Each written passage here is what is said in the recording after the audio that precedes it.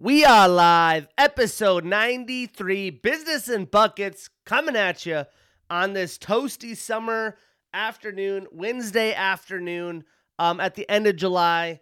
And I'm fired up to talk MMA. Watched the first episode of Dana White Contender Series last night. Got into finally watching the full-fledged of fights this past weekend. Also got to watch the Dana White post Contender Series post-conference, which had a ton of juice. Excited to dive into that. A little bit of MLB action, some off-season NFL and NBA. But before we talk sports, you already know we're going to talk field supplements. So do you guys ever have trouble sleeping? Do you wake up groggy, not feeling like you've even rested? Do you toss and turn at night? If so, it's time to get knocked out. It's back. The market's leading advanced sleep and recovery formula, Knocked Out, is now in stock with the facelift. There's 2 new flavors and an improved ingredient profile. Experience an unreal night's rest with an all-in-one sleep formula, superior recovery, muscle repair, pain relief, and anti-inflammation. Fall asleep faster, sleep deeper, and wake up feeling more refreshed. You can also regulate depressive and sedative actions critical for relaxation, decreases stress, anxiety, manages cortisol and adrenaline reset. It also increases growth hormone production. There's 2 delicious flavors to suit your taste buds. Watch your sleep improve, your mood improve, productivity improve, and your life improved with Knocked Out. Save some cash when you go to fueledsupplements.com and use my promotion code BUCKETS, BUCKETS, for 15% off. I've used Knocked Out. I like it a lot. I do kind of toss and turn at night. I upgraded my bed. I have a bed frame that goes up and down to lift your head and feet. That's definitely helped as well. But something that puts you in a deep sleep, allows you to feel more refreshed when you wake up. Highly recommend Knocked Out. Again, you're getting supplements, whether it's for sleep, maybe it's this daily multi, maybe you want to get some insane lifts in, you need some pre-workout. Field Supplements has like 3 different pre-workouts. Go to fueledsupplements.com, check them out, try them out, leave some reviews. Let me know. If you need any recommendations, let me know. We'll scope them out. Support small business, because that's what we all got to do to keep small business alive. Now, I'm filming this right now as I get ready to head to Wyoming. First time in 11 years. Go see friends and family. I'm super excited about that. Spend some time in the mountains, do a little bit of off-roading. But I'm really excited about what has been booked. I know last week it was all about 280. What's been booked in the MMA world. What Dana gave in his Juicy Fight Conference. And also I got to see Bellator 283 in person in the Emerald Queen Casino in Tacoma. So we'll break that down a little bit as well. So in the MMA world, UFC 280, banger. Well, they want to add Marina Rodriguez, a fucking stud, and Amanda Lemos, who just fought. That's going to be on the card. The card gets that much better. Johnny Walker versus Jan Cutelaba is booked for UFC 279. That's going to be a stand-up fun one.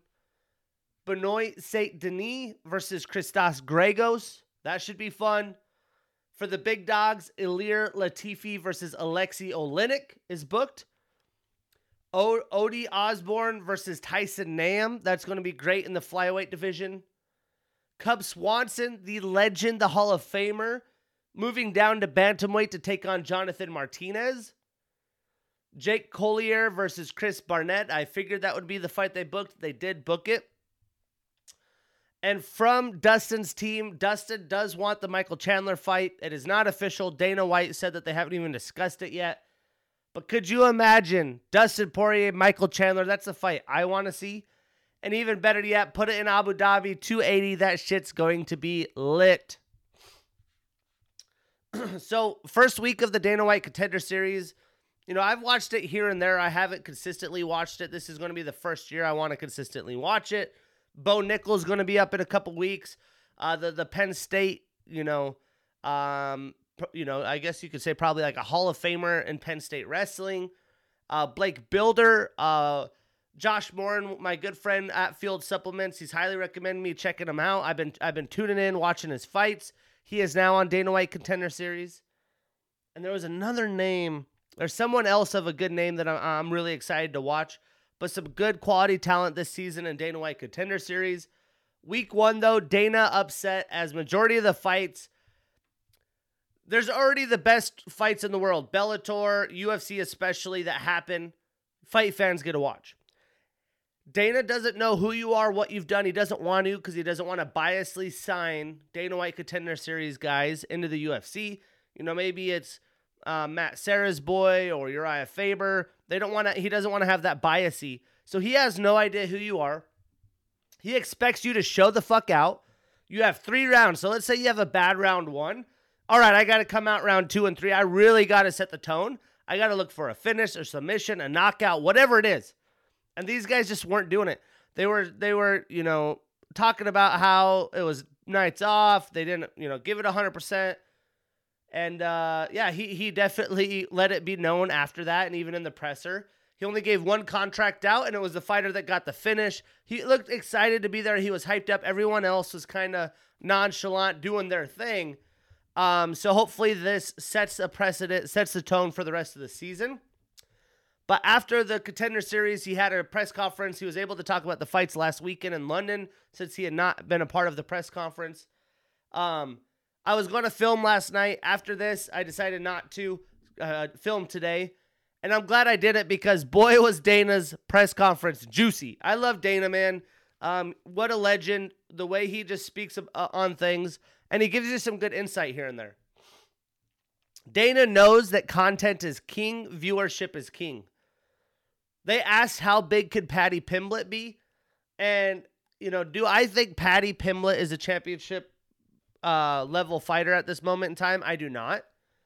But this gives you a precedent of why Sean O'Malley is one of the biggest fighters in the UFC and why Paddy Pimblett does have so much pull.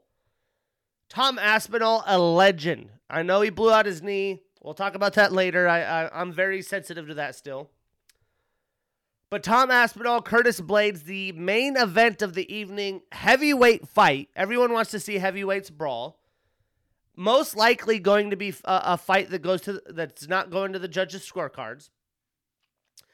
Dana White posted the video of them facing off. It got 200,000 views on Instagram. Paddy Pimblett's face-off, 1.7 million. That gets you a sense. I think he even said Molly McCann's video of her taking shots of Hallerhead after the fight, 2 million. So the poll that her and Pimblett have together, but the fandom, the stardom, the way the media covers them, that's really how you earn your money. And Paddy's right there, which is wild to think.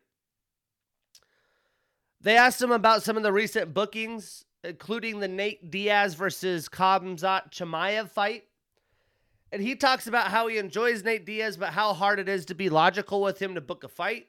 He had actually talked about fighting Francis Ngannou and just some crazy out of left field shit. I mean, it's Nate Diaz.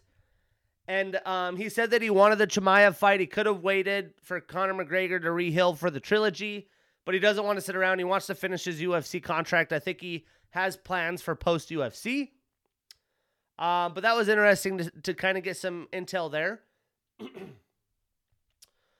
And for me, when Sean booked, I'm closely following Sean. I'm listening to his podcast and everything else.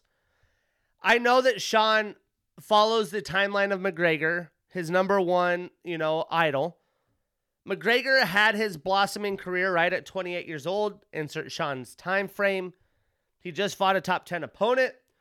You jump up, you fight the number one contender, you win that fight, you're right there for the title. And you could be a mainstay in the division for a long time. You're hardly even in your fighting prime yet. And he has hardly taken any damage. He hasn't even been taken down. I figured Sean, Tim, they pitched, Sean Shelby or whoever needed to be pitched. But supposedly Sean Shelby wanted that fight. I don't know if that's the influence from Sean or not.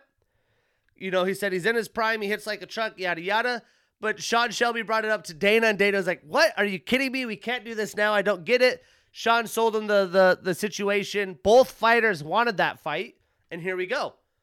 So bravo to Sean and team. I'm sure their influence had a lot to do with it.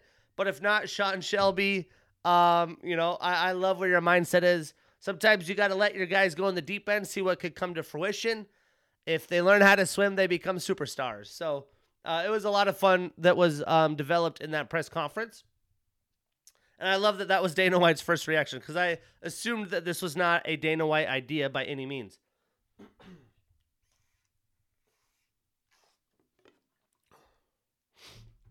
Now, elsewhere in the fighting world, Frank Gore was supposed to box Le'Veon Bell. Le'Veon Bell talks about how seriously he's taken boxing. Well, that event is canceled. I'm not sure what promotion or what's going on, but I doubt that'll happen. It seems like Jake Paul, the celebrity boxing, if you're in with him, that'll work out. But the rest of celebrity boxing is definitely taking a nosedive. The stock is down. But yeah, I got to see Bellator 283 last Friday in the EQC. First time being in that event arena. And boy, was it very, what's the word I'm looking for? Very personal experience. I feel like you could only fit a couple thousand people in there, and ended up selling out. I bought tickets right when they went on sale, like $60 or something. So glad I did, because they were selling for over $250. But it was a pretty cool production. The vibe in the arena, I mean, not as many people. Obviously, if people are going to go watch Bellator for that price tag, they are not as educated. What I enjoy about going to UFC fights live is everyone there is a true fan. They're paying $300, $400 to be there. And, those are like some of the worst seats, honestly. And just the vibe is different. Everyone's bought into the fight. If there's there's wrestling that happens, people aren't booing instantly. And here there was a lot of wrestling, but they were booing immediately. It was just too much. But Bellator 283, we'll start. I put 2 fights in a parlay. I parlayed that with the fights on Saturday. And I parlayed the main event in the co-main. But starting towards the bottom, Khabib was there in person. I mean, I was probably 50 yards away from the octagon, so having Khabib there was really cool. That's like, an A-list MMA guy, UFC fighter. That's like having Conor McGregor 50 yards. So the whole arena was going crazy over that. That was probably one of the highlights. And Khabib had 3 fighters on the card. They all won. Actually, they didn't all win, but 2 of them won. And so he was around quite a bit. But all the fights that I picked correctly, besides maybe the Dalton Rosa fight. But Ahmed Magomedov, he defeated Kevin Boehm. He looked good, dominant fashion. That was Khabib's first fighter. Godzi Rabananov, he wrestled Bobby King. This was an interesting fight because Bobby King was cleaning house while they were standing. Rabananov definitely didn't want it to stay that way. So he ended up wrestling out the victory. But Bobby King looking like a good striker, a fun fighter, and he did his thing. Dalton Rosa defeated Romero Cotton via knockout, pretty vicious knockout. This was early in the fight. 2 undefeated fighters, young prospects. Romero Cotton, a legit NCAA wrestler. Wyoming legend Bryce Meredith, future UFC fighter, current LFA fighter. Talks highly of him. He trains with Cotton, but he got clean sweeped with a nice shot. Muhammad Berkamov. This was another Khabib guy, I believe. He got a weird elbow from Lorenz Larkin. This was an undefeated fighter versus more of a veteran fighter, so it seemed like to be a good fight. It looked like it was basically straight down, right? 12-6. It looked like maybe a little angle. But this guy, it seemed like he definitely overplayed it. Way worse than what Aljamain's situation was. So that was kind of messy. The fans were super upset about that. Usman Nurmagomedov dominated Chris Gonzalez, looking good, looking like he shouldn't even be in Bellator, to be honest. So Khabib was obviously happy about that. In the co-main, this was the fight I picked, and not the easiest of fights to be confident about without a ton of Bellator knowledge, as Sidney Outlaw is the number 1 contender, but Tafik Musayev demolishes him. Whatever country he's from, he had a big following. People are going crazy. That was a ton of fun. That guy is legit. This is a guy that looked like he could be in the UFC.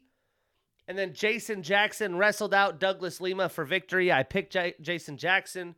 I didn't think it would be that wrestling heavy. There was not a lot of striking. People were booing upset. But Jason knows what he had to do to get the dub. He did. Douglas Lima, his days of Bellator, I believe this is his 4th fight that he's taken an L on in a row. His best days are past him. Everyone always thought he could be a UFC legit fighter in his class. I just don't really have ever agreed with that. But Usman Nurmagomedov, definitely a name in Bellator to keep an eye on. Tofik Musayev, all those guys looking legit. The rest of it up and down. But let's talk UFC Fight Night in motherfucking London, O2 Arena. And I was cleaning house with picks. I went 11-1. And I had some parlays. Unlike the week before, I made sure I put some parlays in, some favorable matchups that I thought there's no way these don't go the way I think they will. And I was on pace to win $6,000 on like $50 in parlays. Tom Aspinall, Curtis Blades. I took Aspinall. Aspinall took a step back after landing a leg kick and blew out his knee. They give the TKO victory to Curtis Blades. I lose $6,000. Brutal day in the office. That's sports betting for you. I believe that's probably why they give the other guy the decision. So yeah, I'm still a little scarred from that experience because I did do so well. Some fights that I picked correctly and thought would be decent fights, but we didn't break down. Nathaniel Wood with a nice win. Jonathan Pierce, Jai Herbert, and Nicholas Dalby. Some interesting fights. Those are ones that I put on a deeper parlay for better odds. All those hit. I was feeling good by the time the fights that I am more confident on came about. And the fights that we did talk about, and we'll start in the prelims. Obviously, I got all of these right. If you guys are tuning in, checking out my bets, I'm sure you're happy about it. Unless you had Tom Aspinall and lost it all at the end like I did. But Muhammad Mokaev with unanimous decision over Charles Johnson. I mean, Muhammad doing what he says he likes to do, right? He came out hot early, round 1. He had some big strikes. That was impressive because I thought Charles Johnson would give him all he could ask for when it was, in a standing fight. And Charles seemed to feel pretty confident about that in the press conferences and things of that nature as well. But Muhammad was able to do whatever the hell he wanted. He was dominant. He got takedowns. The rest of the fight, he had him up against the cage. He was doing leg sweeps. And Johnson honestly hardly did anything. I am surprised. Muhammad is so young and how much experience Johnson has. I was surprised with how Muhammad did have the back multiple times. That's a no-no if you're Johnson. But for Muhammad and how legit people think he can be, he didn't get the finish. He had his back multiple times. He had a position, dominant positions, rear naked chokes, a lot of different submission attempts available, and he didn't get the finish. So definitely room for improvement, but in a very impressive performance. This is the most impressive performance for me for Mokaev's young UFC and bright UFC career. And this guy's ego is just going through the roof. He's calling out Paddy Pimblett. I'll go up. I don't give a shit. He's calling out anyone who's anyone. It'll be interesting to see what his next few fights look like because he is only 21. I believe he's 21 years old. Muhammad Mokaev.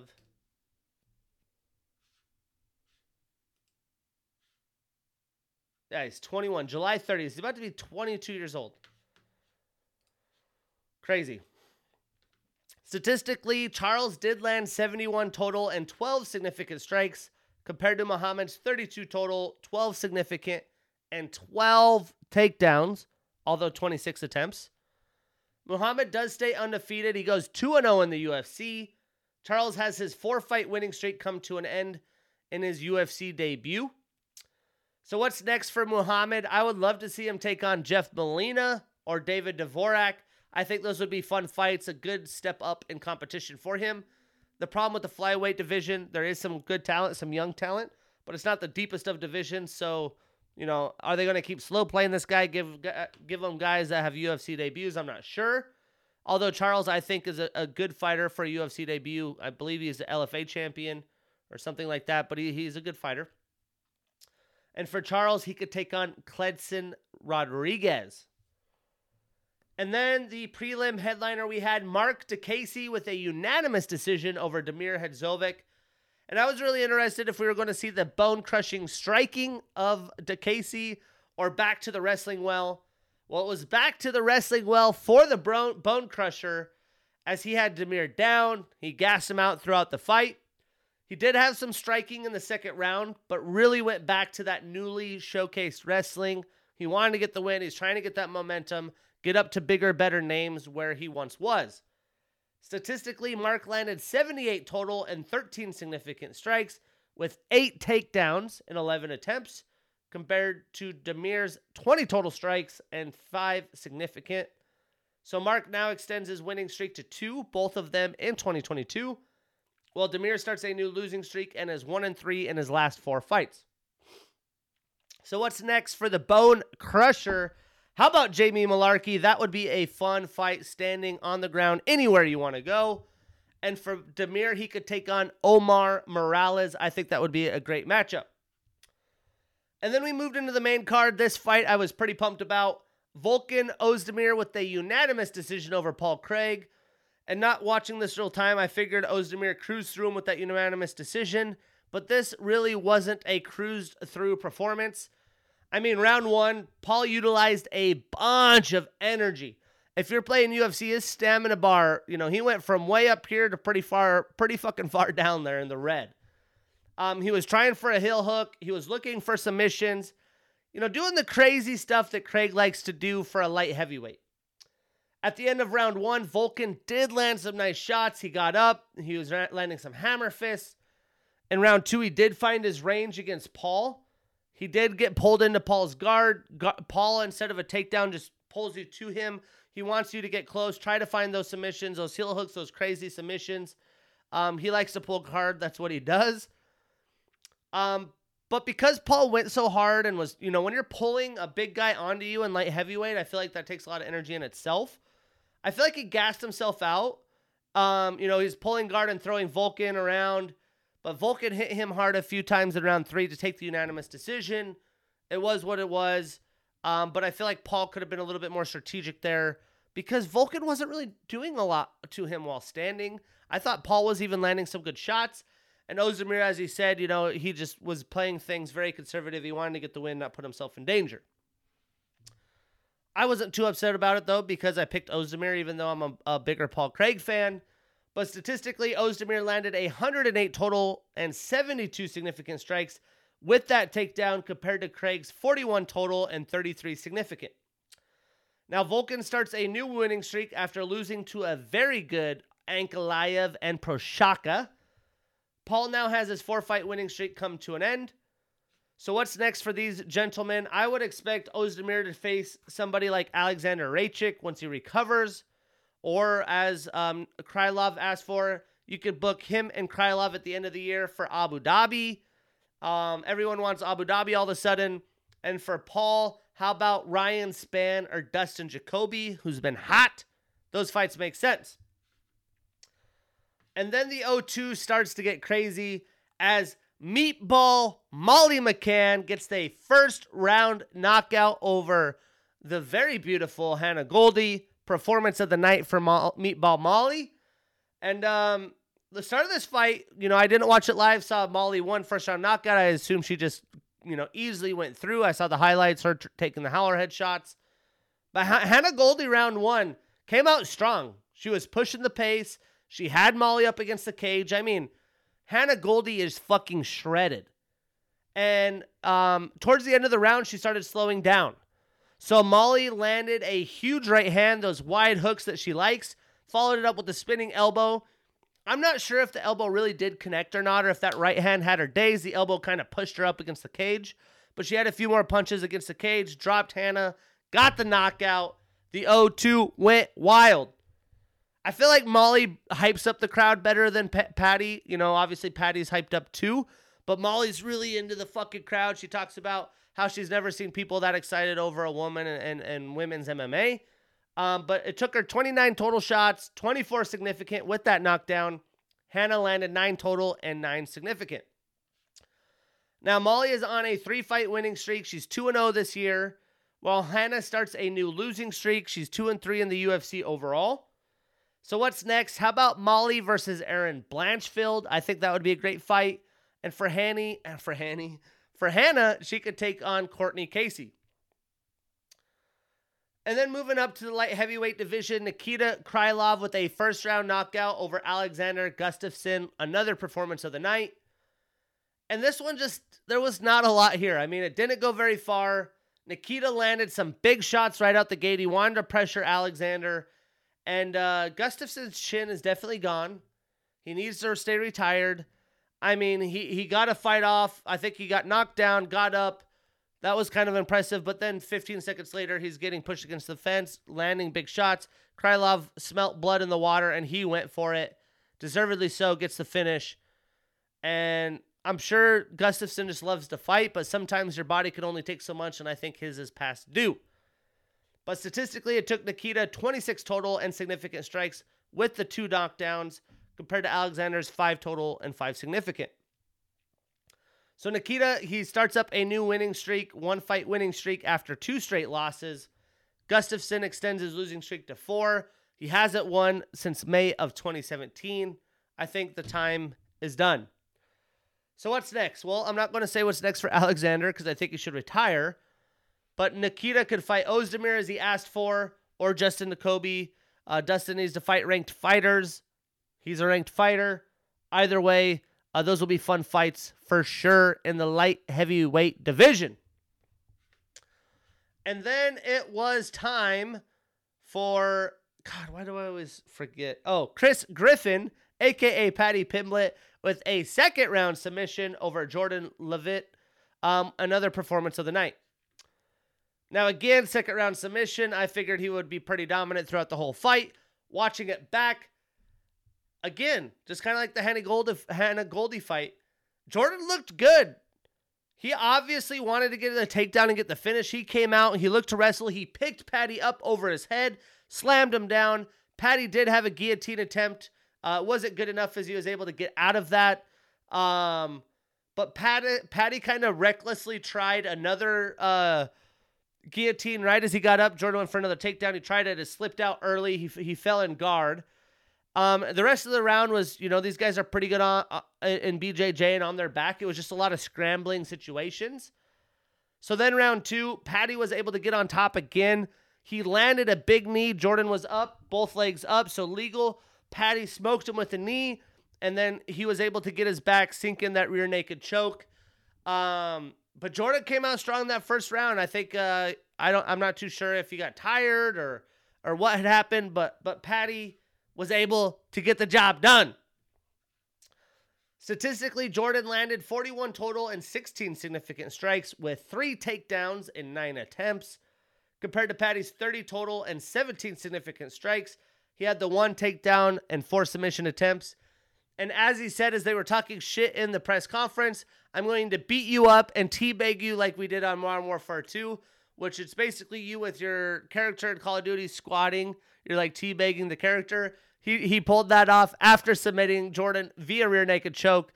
I mean, if I'm Jordan, I'm fucking pissed. Obviously, you just got choked out. You were in war, but you just got teabagged, bruh. That went viral, obviously. So Paddy extends his winning streak to 5. He is 3-0 in the UFC, while Jordan ends his 2-fight winning streak. So I would love to see Paddy take on Claudio Puelles. I think that would be a good step up in competition. And Jordan could fight Omar Morales. Then we had the co-main. This is the one fight, I've hit all the fights right so far. Chris Curtis just keeps defying the odds. I mean, he beat Phil Haas, who I think very highly of. But I'm like, there's no way he could beat this. This is a big jump up in competition. I don't know if he could handle it. And Jack fought the fight that Jack needed to fight. He got the unanimous decision over Action Man Curtis. And this is all Jack picking apart Chris. He's not putting himself in danger. He's not acting like this is a sparring match. He's keeping Chris at distance and making Chris, get into his range. And Chris wasn't really enjoying that. I mean, he wanted just to brawl. He wanted to get himself a chance to go up in the rankings, keep this Cinderella story going. But why would Joker do that, right? He's not going to put himself in a complete brawl. He's not going to put himself in a position to lose to the, he's been in the rankings a long time. You lose to Chris Curtis, you're going to be at the very back of the rankings and fighting in your prime to even stay alive in the UFC. So I can't blame the man. Obviously, I picked him. That was nice. Statistically, Jack landed 100 total and significant strikes compared to Chris's 43 total and significant. So you can see the big desperation and amount landed there. So Jack starts a new winning streak. He is 3-2 in his last 5 fights. Chris has an impressive 8-fight winning streak come to an end. He is 3-1 in his second UFC push. Still very impressive. And I'm sure we'll all be excited to see what Chris does next. So what is next? Well, I think Jack should take on the winner of Paolo Costa and Luke Rockhold. That makes a lot of sense to me. If that takes too long, he could fight blonde Derek Brunson. 2 grapplers. That could be interesting. And for Chris, how about Ian Heinisch? I think that would be a great matchup. Would love to see it. And then the main event, very anticlimactic. We've had a couple main events in a row. The Sugar Sean no contest wasn't a main event. But then we had the Yair Rodriguez-Ortega fight with the shoulder. Now a blown out knee. Curtis Blades, first round TKO over Tom Aspinall. And there it goes. I was counting my 6K, believe it or not. I was coming back from golf. I was watching this on my phone. I was like, oh, what do I want to do? Yada, yada. And boom, there goes the dynamite. But what a bummer. I mean, it looked to start out like it was going to be a great fight. They were landing massive kicks. They were getting set up. Tom landed a pretty hard kick, stepped back, and I think his knee just buckled. Statistically, it only took Curtis 4 total and significant. Tom landed 3 total and significant. So Curtis extends his winning streak to 3. Tom ends his 8-fight winning streak and suffers his first UFC loss, although it's going to be on the record, but come on. This is some Sugar Sean, right? I'm undefeated. That's kind of how it is. Now, Curtis, I think he should get the winner of Tai Tuivasa and Cyril Gane. While I think Tom, he could get the winner of Derek Lewis and Sergey Pavlovich. But we have no idea what the time frame is on that knee. Cyril Gane and Tuivasa should be a banger. Maybe someone's beat up. It might take too long for Blades to get out there. He could fight as soon as possible as he did not take any damage. Unless that one leg kick really fucked him up, which I highly doubt it. So it'll be interesting to see. Either way, Curtis Blades, Tom Aspinall, they're on a card. You must tune in. So what do we have this Saturday? UFC 277. Early prelims on UFC Fight Pass. Prelims on ESPN and ABC. Some fights that we won't be breaking down. You have Mike Diamond, the kickboxing and training partner of Israel Adesanya. Nikolai Negumereanu, he's fighting in the early prelims as well. Undefeated, I believe. So Mike Diamond, Nikolai, interesting fighters. Check them out. We're not going to break down their fights. Mike Diamond started his UFC career with a loss. He's 0-1. I believe he got submitted. So he definitely needs to find a way to victory here. But we're going to kick it off in the prelims. We have Drakkar Klose, 34-year-old fighter with a 12-2-1 record and the number 15 next to his name, taking on Rafa, the gifted Garcia, 27 years old with a 14-2 record.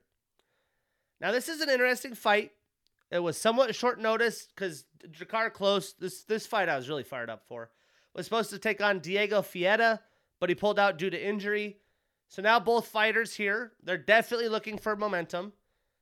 Drakkar, he's in his prime. Garcia, he's just kind of gaining his experience. He's 27 years old. So, Klose is the favorite. I kind of see this as a must-win. Klose, he's an orthodox fighter. He trains out of the MMA lab. Sean O'Malley, Jared Cannonier, the whole squad. He's a purple belt in BJJ. He is on a 1-fight winning streak. He's 4-1 in his last 5 fights. And 5 of his 12 wins are via knockout. Now, Rafa, he's a blue belt in BJJ. He's on a 2-fight winning streak. 8 of his 14 wins are via submission. But I really like Klose on the feet here. I think he's going to utilize his hands, get those leg kicks going. He's going to get the win, and he's going to prepare himself for a big fight at the end of the year. He's been through a lot lately, and in his prime, the time is now. He went through the shoving thing with Jeremy Stevens. Now he has a big name like Fieta. Doesn't happen. He needs to get the win and move on. I'm taking Drakkar. I'm putting him on my parlay We're getting that vengeance. I didn't bet 2 weeks ago. I'm pretty positive I would have won some money. Blown out knee cost me $6K. Let's fucking go. Sports gambling, that's how you know. If you don't know, now you know. But we getting that bread. Moving on.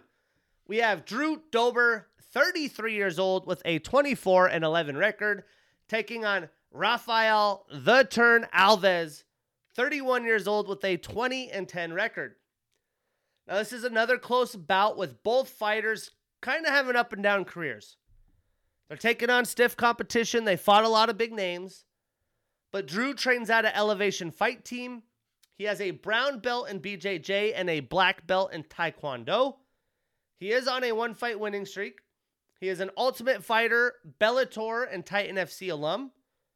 11 of his 24 wins are via knockout. 6 of his 24 wins are via submission. So he has finished 17 of his 24 fights.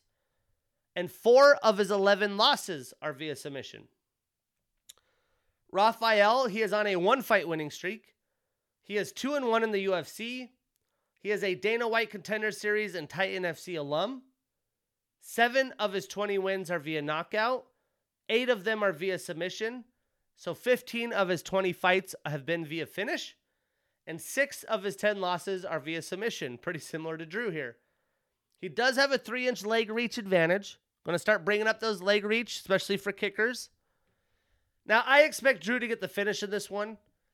But he's got to be careful. He can't be getting taken down. Right? Rafael's going to try to keep him off of his front foot. So kicks, especially with the leg reach. Right? Takedowns, look for submissions, gas him out. But I'm feeling confident. Drew, in his prime, likes to throw hands. I think one's going to land.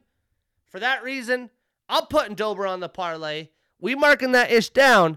And we getting that bread. Now in the main card. This is the fight I gotta see. I'm going to be way up in the mountains in Wyoming. No cell service. I won't know until Sunday what happens. But I'm putting 100 bones on this dog. I'm putting this shit on a parlay. Whoo! I can't wait. We got Magomed Ankalaev, 30 years old with a 7-1 record. And the number 4 next to his name. Taking on Anthony Lionheart Smith, 34 years old. 36-16 record, and the number 5 next to his name. What a fun fucking fight this is going to be. I think this is a real measuring stick for Ankalaev. We've seen what he's done. He's beaten some good names. He hasn't had that upper level competition, and I didn't think he was that impressive in the Thiago Santos fight. He's a big time favorite. I believe Lionheart is talented in so many places that he's going to put Magomed in deep waters. I want to see what the updated odds are here. I think it was plus 450 Smith. Like, what do they know that I don't know? I know that combat Sambo is a very big mixed martial art that people are flying high colors, right? It's doing really good in the UFC. I know people love Ankalaev. But plus 400, put some respect on Lionheart's name. Give me 400 for my 100. Boost my parlay odds. I'm all for it. I mean, Anthony's got some swagger about him in this fight. He does a podcast. He's part of some UFC production, whether ESPN or wherever. His quote was something along the lines of, Magomed is not the I don't know, what's the word? The boogeyman that everyone thinks he is. He's not, unbeatable. He is not perfect in a lot of places. And we saw that in the Santos fight. He wasn't even that aggressive. I think Anthony can hang with him in the striking. I think if he gets taken down, his jiu-jitsu's in play. I mean, he just beat Ryan Spann. Ryan Spann is a fucking dangerous striker. So unless Magomed takes him down and smothers him, which I haven't seen him do in the past few fights, I just don't see how he's going to win. But when we look at the specifics, Magomed is an international master of sport and amateur MMA and combat Sambo. He has the second longest winning streak in UFC light heavyweight history in 8, and that's tying Lyoto Machida. He is a former alum and champion of the WFCA. He's on an 8-fight winning streak and is 8-1 in the UFC. His one loss comes to Paul Craig. 9 of his 17 wins are via knockout. I mean, I'll just give you guys the mindset that I have here.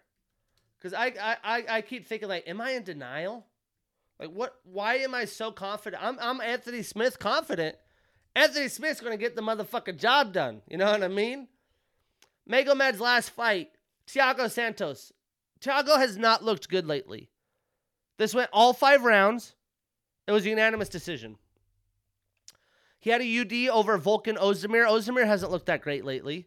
A UD over Krylov. Krylov's good, but I mean, we're talking Anthony motherfucking Smith. He went back-to-back with Jan Kutalaba, knocked him out and TKO'd him, but Jan's not even a ranked fighter.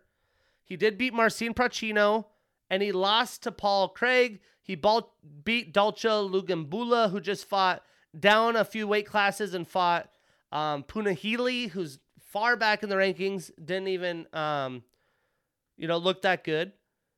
Anthony Smith beat Ryan Spann, huge win, submission rear naked choke. Jimmy Crute, decent win. Devin Clark, decent win. He fought Rakic and Teixeira. He went the distance with Rakic, beat Gustafsson in 2019, so towards the end of his career, that's not as impressive. John Jones lost is fucking John Jones. He beat Ozdemir, beat Shogun, beat Rashad Evans at decent timing. He did lose to Santos in his prime, but I don't know. I feel looking at that, it's like, absolutely. You know what I mean? Like, plus 400? Come on. Come on. Well, Anthony trains out of Factory X. He's a black belt in BJJ. He is an RFA, Bellator, Cage Fury, and Strikeforce alum. He's on a 3-fight winning streak. 20 of his 36 wins are via knockout. 14 of his 36 wins are via submission. And 9 of his 16 losses are via knockout. Now, I get it. Magomed's the big favorite. But I'm hammering the dog. Magomed is on an impressive run and has that dominant Sambo style we already talked about. I don't think he's fought the stiffest competition. We just went over that. He did lose to Paul Craig. While Anthony, I believe, is very underrated in the UFC. And he's only lost to the best of their best, mostly in their prime. For that reason, I'm taking Lionheart. We putting him on that parlay. We marking that ish down. And we getting that bread. We going with the dogs. Hoo, hoo. Now to the little guys. The flyweights. We got Alexander the Cannibal Pantoja, 32 years old, with a 24-5 record and the number 4 next to his name. Taking on Alex Perez, 30 years old, with a 24-6 record and the number 6 next to his name. Now, I'm excited to see Pantoja back in the octagon as he's right there for a title fight. He has been for a while. He trains out of ATT. He's on a 2-fight winning streak. 8 of his 24 wins are via knockout and 9 via submission. So he's had 17 of his 24 fights via finish. He is an RFA and Ultimate Fighter alum. While Alex, he has a wrestling, boxing, and BJJ background. He is an RFA and Dana White Contender Series alum. He is on a 1-fight losing streak, which was Davison Figueiredo. But that was in November of 2020, so he hasn't fought for quite some time. 7 of his 24 wins are via submission, and 4 of his 6 losses are also via submission. He has lost to the champs in Figgy, and he lost to Joseph Benavidez in 2018. But he hasn't fought a lot of the division and hasn't been very active. He definitely has seemed flaky lately, so we'll see if this fight even happens, to be honest. He was supposed to fight Matt Schnell many times, pulled out. He's a solid fighter. He does hit hard for a flyweight, but I'm confident he isn't at the level of Pantoja in the division. And although he is just now entering his prime at 30 years old, he should have had improved a ton since his last fight. But I'm going with Pantoja. He's a tough son of a bitch. We're putting him on that parlay. We marking that ish down, and we getting that bread. Moving on. Derek the Black Beast Lewis, 37 years old with a 26-9 record and the number 5 next to his name. Taking on Sergey Pavlovich 30 years old with a 15-1 record and the number 11 next to his name. Now, this is going to be another heavyweight banger. Any fight with the Black Beast plays out that way. I mean, it's just bang, bang, right? He's getting a young Pavlovich, no slouch. This is basically a pick'em fight. I've gone back and forth. Derek, he's a blue belt in BJJ. He's a Legacy FC and RFA alum. He was a former Legacy FC champion. He has the most knockouts in UFC history with 13 of them dang things. He's tied for the most finishes in UFC heavyweight history, which is 13, with Frank Mir. He had the 2018 Comeback Fight of the Year against Alexander Volkov. I picked Volkov in that fight. He's on a 1-fight losing streak and is 1-2 in his last 3. 21 of his 26 wins are via knockout, and 6 of his 9 losses are via knockout. To knock out or to be knocked out. The Black Beast. Sergey also has combat sambo background.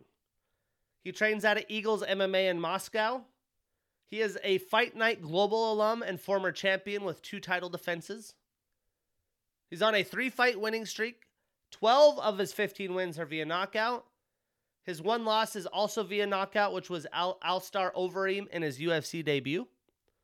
And he does have a 5-inch reach advantage.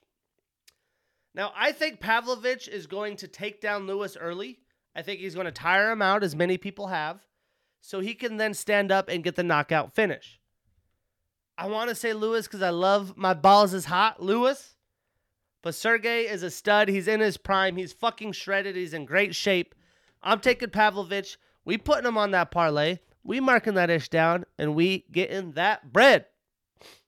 Oh, yeah, of course. Derek Lewis could finish anyone any given night. I get it.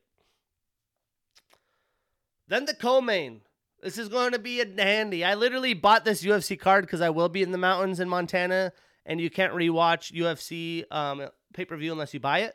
So now I could watch it on Sunday. But we get Brandon, the Assassin Baby Moreno, 28 years old with a 19-6-2 record, and the number 1 next to his name, fighting Kai Don't Blink Kara-France, 29 years old with a 24-9 record, and the number 2 next to his name. Now, this is a great rematch as both fighters, in my opinion, have improved a ton since the last time they faced each other in the octagon. They're just scratching the surface on their prime, and they're going to be legit flyweights for a long time. Brandon, he now trains out of Glory MMA with James Krause. He is a black belt in BJJ. He's coming off a loss after going 1-1-1 against Deiveson Figueiredo. He was set up for a 4th fight, but before the interim came, Deiveson was bitching about money. Now he's hurt. I mean, who knows what's really going on with that guy? 11 of his 19 wins are via submission. He is the first Mexican-born champion. He's an Ultimate Fighter and LFA alum. He is a former LFA and WFF champion. He's the 2021 Breakthrough Fighter of the Year and he had the 2021 Fight of the Year against Deiveson Figueiredo.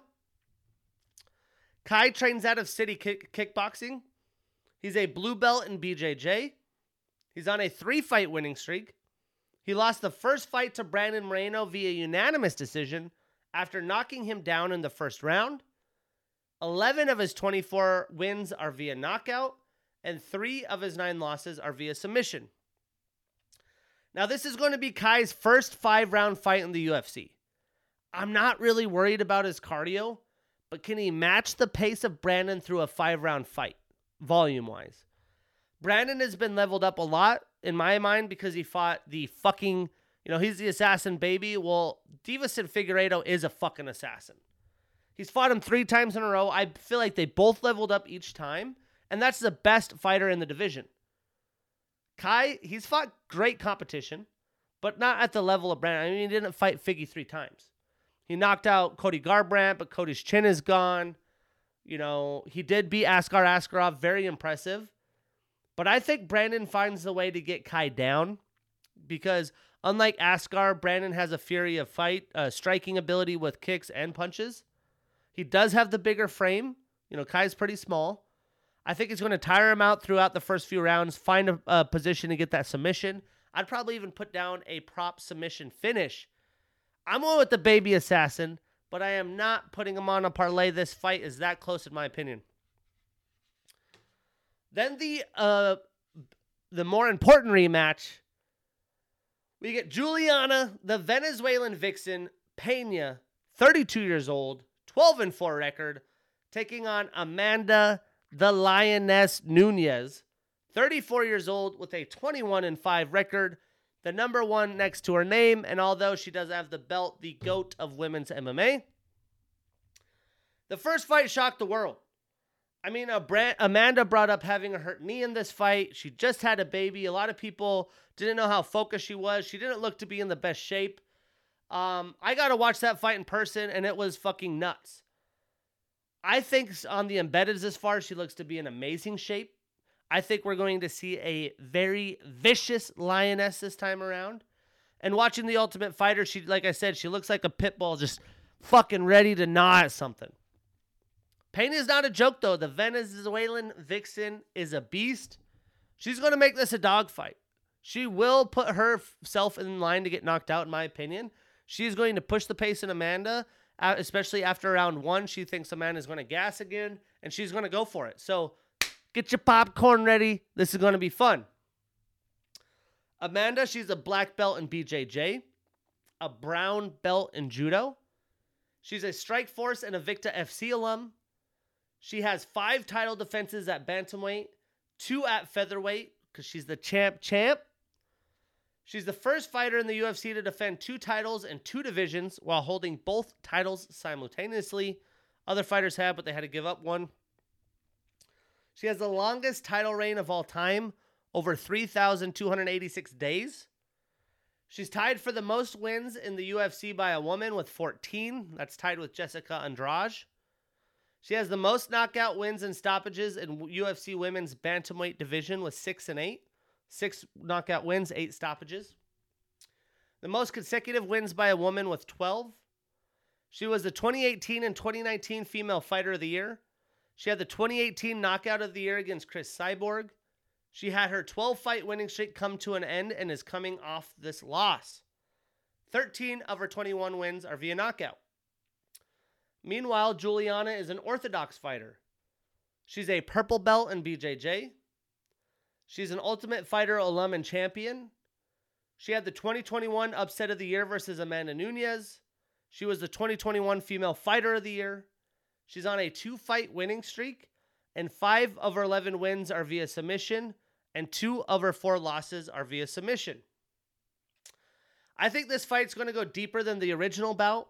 I think Nunes is really going to have her cardio on point, but I think it is going to be on point. I don't think Nunes is going to let this one go. She's going to find that lioness spirit. She's going to get her belt back. I think enough of that I'm putting the lioness on my parlay. We marking that ish down, and we getting that bread.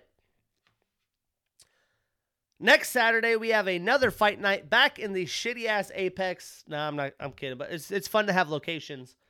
A 4 p.m. Pacific prelim card and a 7 p.m. Pacific main card start, so typical pay-per-view times. This will be on ESPN2 and is headlined by Dana White Contender Series alum Jamal Hill taking on Thiago Santos. Those guys in the octagon should be chaos. But I'm excited for 277, even though I won't be able to watch it till Sunday. But I'm putting the house on Anthony Smith. Let's go. In MLB, I'm wearing my All-Star swag. I liked the swag this year. I got, Ohtani. Got to represent while Ohtani's still an Angel and not a Dodger. Hopefully he's not a Dodger. Stays with the Angels. But, yeah, my Angels fucking stink, all right? I was supposed to watch the Angels versus Mariners next weekend. Mike Trout's hurt. The fucking wheels are falling off the wagon. I might go camping up in Mount Rainier with the cousins instead. We'll see if Mike Trout comes back or not. But around the MLB, Jackson Holiday breaks Drew Jones' deal for record for biggest deal for a high school player. The Giants signed Trevor Rosenthal, 1 year, $4.5 million. He missed all of 2021 with a hip injury. Good reliever signing by the Giants if he could regain form. Kyle Lewis gets called up for the Mariners. Justin Upton is optioned. I would assume his MLB days are gone. He hit under 200 with the Mariners in that little run. Luis Robert goes on the IL for the White Sox again. They cannot get over that injury bug. I've been there with the Angels. It is not fun. There's still only a few games out of the wild card contention. If they can get healthy, I would assume they might steal the spot from the Mariners. Jazz Chisholm out 6 weeks with a stress fracture in his back. I'd assume he's probably out for the year, but a potential trade deadline chip, as the Marlins said, anyone not named Sandy Alcantara is available. Rafael Devers on the 10-day for the Red Sox. Red Sox potentially going to blow it up as well. The trade deadline is next Tuesday. So next week we should have all the action for you, and hopefully there's a lot of it. Adam Duvall out for the season for the Braves. They've called in on Jock Peterson, looking to get him back. The Mets acquire big dog Daniel Vogelbach from the Pirates for Colin Holderman. The big stick Daniel Vogelbach. Kevin Kiermaier out for the year for the Rays. Tough loss for them. Michael King is expected to miss the rest of the season for the Yanks with the fractured elbow. I thought Dallas Keuchel would be done. Well, the Rangers said now we'll give him one more chance. And this past weekend, the Braves beat my Los Angeles Angels of Anaheim 2-1. They pulled a win in there without Ohtani starting. It's amazing. The Yankees beat the Orioles 2-1, slow down their hot streak. The Padres, impressive victory over the Mets 2-1. The Blue Jays got their brooms out. They sweep the Red Sox 3-0, maybe making the Red Sox a trade deadline seller. The Guardians beat the White Sox 2-1, and huge sweep. Astros swept the Mariners to keep them at range, and the Dodgers swept the Giants 4-0. 4-game sweep. Sheesh. Looking at the standings, the Yankees are running away with the ALS. Or the AL East, the ALS. The Rays are basically there in wild card contention. The Jays got a spot, and where's the other team? The Red Sox are 3.5 games back, so they're starting to trail a little bit. The AL Central, the Twins are 2.5 ahead of the Guardians, who went 6-4 in their last 10. The White Sox are only 3 back there, 7-3 in their last 10. The Astros 11 ahead of the Rangers after that 3-game sweep. We don't even want to talk about the rest of that shit division. The NL East, the Mets are 2 games ahead of the Braves. Both teams went 6-4 in their last 10. In the NL Wild Card, the Cardinals are not that far back. The Padres a game and a half back. The Giants 2.5. The Marlins only 4.5 back. They went 4-6 in their last 10. That's wild. I wish the Angels were in the NL sometimes. NL Central, the Brewers 3 games ahead of the Cardinals. Both teams went 5-5 in their last 10. The Dodgers 10.5 ahead of the Padres. But the Padres do hold the second wild card spot.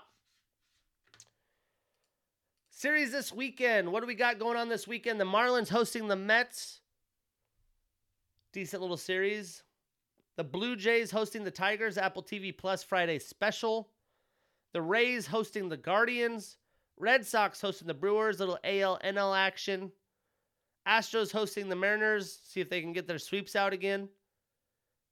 The Padres hosting the Twins in a little AL-NL.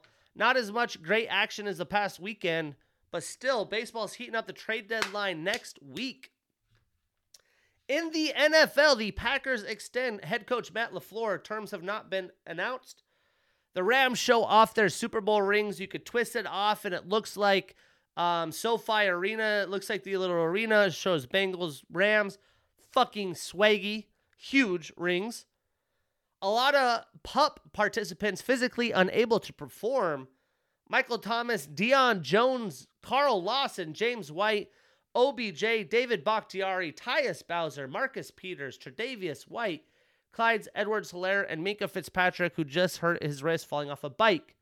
Fucking hate to see it. Supposedly it's not that big of a deal. I would assume majority of these guys will be okay early, but just something to keep an eye on.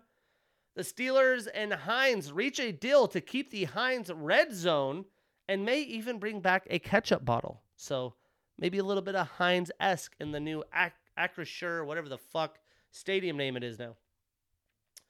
Speaking of Steelers, they signed Jeremy McNichols as a backup running back and released Trey Edmonds, older brother of the Edmonds three brothers.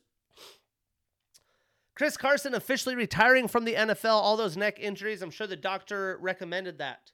Tough for the Seahawks. It's probably why they drafted their stud running back. Julio Jones signs with the fucking Tampa Bay Buccaneers.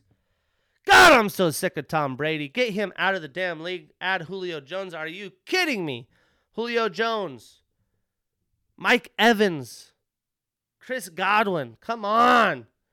The Browns signed Josh Rosen to a one-year deal looking for backup depth and competition as Deshaun Watson still to be determined. The NFL is launching NFL Plus, a streaming service for only $40 annually. If you could stream all games like NFL Sunday Ticket, I am not 100% sure if that's true or not. $40 annually, that's a fucking steal. Let's go. John Mechie likely out for the season for the Texans. Brutal for them. Buster Skrine officially retiring from the NFL. Justin Ross out for the year for the Chiefs. That guy just cannot stay healthy. And the Seahawks release BBK, ex-Husky linebacker. Raquan Smith officially going to hold out for the Bears. I don't blame him. He deserves the bag. And Danny Amendola officially retiring from the NFL as well. We won't be talking a lot of NBA for the rest of business and buckets as I transition to MMA. But if there are headlines, we'll bring them up. The Suns did extend Monty Williams. Sharif O'Neal, Shaq's son obviously, signing with the G League Ignite. And the Raptors sign ex-Jazz Juancho Hernan Gomez, the Netflix star. But that's episode 93. Fucking lost 6K on a blown out knee. I'm rapping now. But yeah, lots of fun stuff happening. UFC 270 fun. 270 fun. That's how good it is. It's 270 fun. We get a couple rematches, some legit fights. Hopefully Alex Perez actually fights for fucking once. But yeah, I'm going to head out to the 307. I'll catch you guys next week. Deuces.